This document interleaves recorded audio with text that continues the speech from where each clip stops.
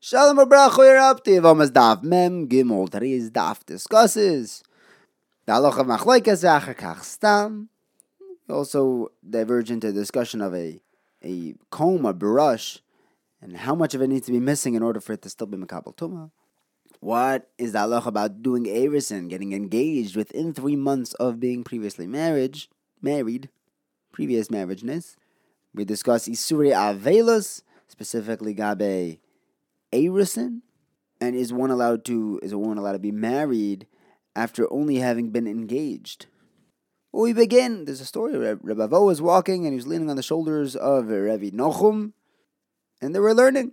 So he asked, "What's the halacha of machlokes v'achar kach stam?" He says, "We pass them like the stam." What happens if it's a stam and then we have the machlokes? Then we don't pass them like the stam. What happens if we have a stam mishnah and then a machlokes and a beraisa? He says we're going like the stam. What about a machlokes and a mishnah and then a stam and a beraisa? He says, look, if Rebbe, who wrote the mishnah, didn't know how to finalize the psak and left with the machlokes, Rabbi Chia and the beraisa could not have gone beyond Rebbe, and therefore we're not going to pass like the stam. He asks, we have in a mishnah, if one has a comb meant for combing pishton, but the teeth of the comb fall out, and there's only 2 left, it's still a comb, and it's still tameh. But if there's 1 tooth left, then it's tahar. That's not a comb anymore. Now, each individual tooth that was pulled off is still tameh. If it's a comb of wool, that the teeth fell out, if every other tooth fell out, it's tahar. It's no longer a comb. If there are 3 teeth still in the comb somewhere, then it's tameh. If these 3 that are still there are the outer ones, then it's still not useful and it loses its status as a comb and it'll be tahar. If there were only 2 teeth left in this comb, but then you turn it into tweezers, then it's still tameh. That's still a kli, mekabel tumah. If there's only 1 tooth left and then you use it to fix candles or as a clothespin, then it'll be tameh. It's still a kli. The issue is that this is a stam mishnah and we actually paskin like this mishnah. Bavo answers that this mishnah is an exception because Rabbi Yochanan and Reish Lakish both said that this is not a valid mishnah. Why? So now we're going to try to figure out what's the problem with this mishnah, that they invalidated it. So Funa Bar Menoach says in the name of Rabbi Idi Berei de Rav Iko. The problem with this mishnah is that the Reish and the Sefer contradict. We said by the woolen comb that when every other tooth falls out, it's tahar. But if there would be 2 together, it would be tameh. And then you learned in the Sefer that if you have 3, it's tameh. But if there's 2, that's meduyak, that it would be tar. So the diak and the Meish and the Sefer are to each other. The Gemara answers, what's the kasha? Maybe the ratio is talking about the inner row, and the Sefer is talking about the outer row, the one that doesn't comb it, it's a guarding row that catches the hairs that fall out. But you want to know where the steer is. You know why they invalidated this mishnah? Maybe it's because of this. We said in the beginning, in the Reisha, that every single individual tooth that falls out is tameh. But in the Seifa, if there's only 1 left on the comb, and you use it to clean the candles out or as a clothespin or something like that, then it's tameh.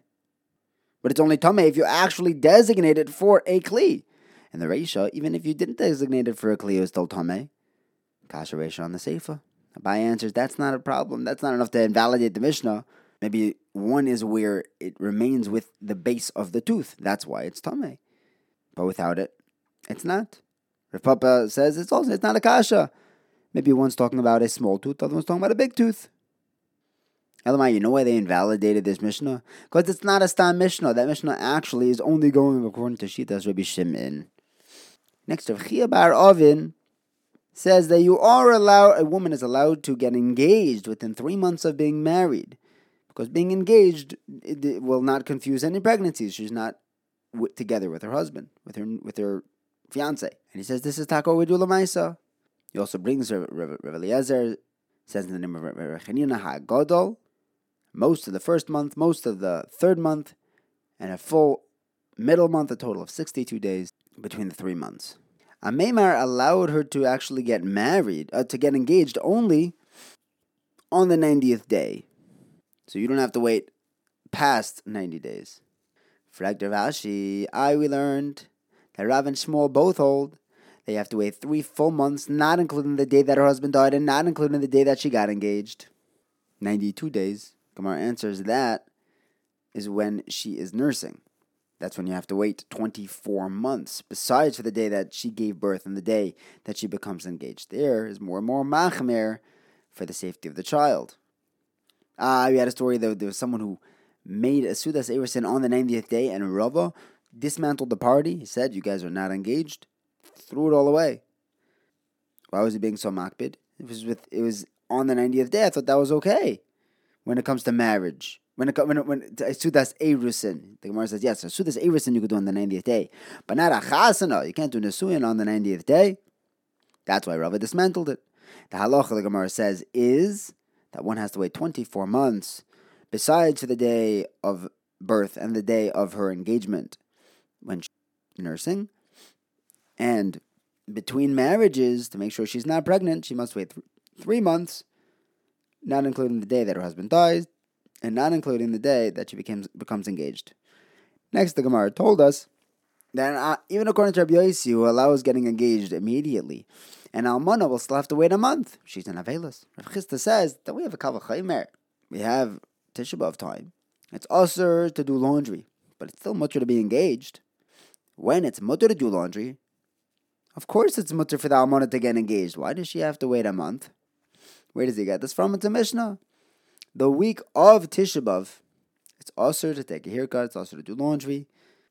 If it's Erev Shabbos, Mipnei Kavod Shabbos, you're allowed to. And it says over there also that before the week of Tisha B'Av, you have to do less work, no business of Simcha, and you're allowed to get engaged. You just can't get married. You don't make a Sudas Erusin. It actually says you are allowed to make a small vort. Don't we have a Kal V'chomer? What's the Chiddush of Rav Yossi here? The Gemara says that Mishnah was telling me not during the 9 days right before Shavuot Shechaba, it's talking about already from Rosh Chodesh Av. Rava says, okay, even from Rosh Chodesh Av, you still have a Kal V'chomer. Back then, it's also to get married. You're not allowed to do Simcha business. But you are allowed to get engaged. So when you are allowed to even get married, the Salmana, when she is allowed to be doing business, unlike from Rosh Chodesh Av, isn't it a Kal V'chomer that she's allowed to get engaged? Why does Rabbi Yossi say she has to wait a month? Maybe you'll tell me that Rabbi Yossi holds that Rabbi Yossi Taka would allow a woman to get engaged. He only doesn't allow the Almana to get remarried within that month. Wait, but Rabbi Yossi doesn't hold of waiting 3 months. Why would he allow her to get married within a month?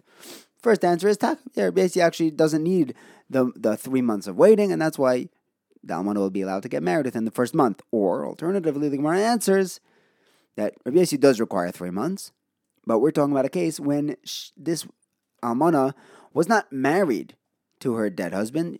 She was engaged to him. So she was vadai, not pregnant, and that's why she's allowed to be married within a month of his death. Wait, isn't that the same as Rabbi Yehuda's case? What's the difference between them? The nafka mina is, between Rabbi Yehuda and Rabbi Yossi, whether a woman who was married can get engaged within the first 3 months. Rabbi Yehuda says that is mutter. Rabbi Yossi would say that no, if she was engaged, she can get married within the first 3 months. But if she was married, it's also for her to get engaged until after 3 months. The Gemara asks, does Rav Yossi hold that a woman who was married is also to get engaged within the first 3 months? The Brisa tells us that Rav Yossi holds all women are allowed to get engaged in those first 3 months except for the Almana. She has to wait 30 days for Afelos. Everyone else has to wait 3 months.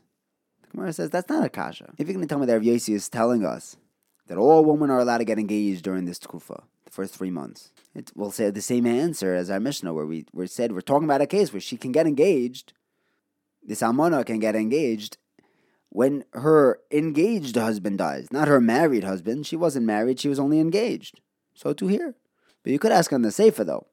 See, in the Seifa we said that all women must wait 3 months before getting married. Well, that's only if they were married. But if they were engaged, everyone would hold. You can get married within 3 months after that. So Rava answers, maybe Rav Yossi holds that all women who were engaged and her husband dies, or she divorces from an engagement, they can all get married immediately except for an almana. Only a grusha can get remarried right away, and almana cannot because of her avelos. How long is her Avelis? 30 days. But if she was married, she should not get engaged for 3 months after her husband died. The Gemara just asks, wait, if a woman was engaged and then her fiance dies, she has to do Avelos.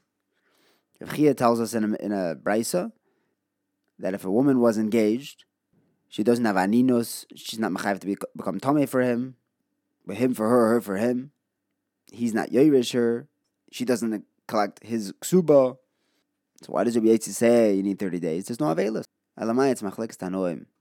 We have in a brisa that from Rosh Chodesh until Tisha B'Av, we have to start working less. No simcha working, no simcha business, no planting trees for kings, no engagement, no marriage.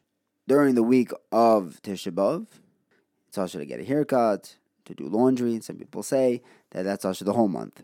Rav Ashi asks, how do we know that she was fully engaged? Maybe they just made a Sudas Erusin. Maybe the Isser is not for her to get engaged within these 3 months. Maybe the Isser is for her to make a Sudas Erusin. But the Erusin itself should be mutter. The Gemara says, really? It doesn't make too much sense. Why we would say the same thing by marriage? That she could be married, she just can't make a Sudas Nisuin? The Gemara says, maybe. But you can't compare the two. Getting married without a Suda still has the simcha of being married. That's why we wouldn't say Rav Ashi's Havamina that the Isser is just on the party. Because even without the party, there's still a simcha of being married. But maybe we would allow her to just get engaged because the engagement itself doesn't have simcha without the Sudas Erusin.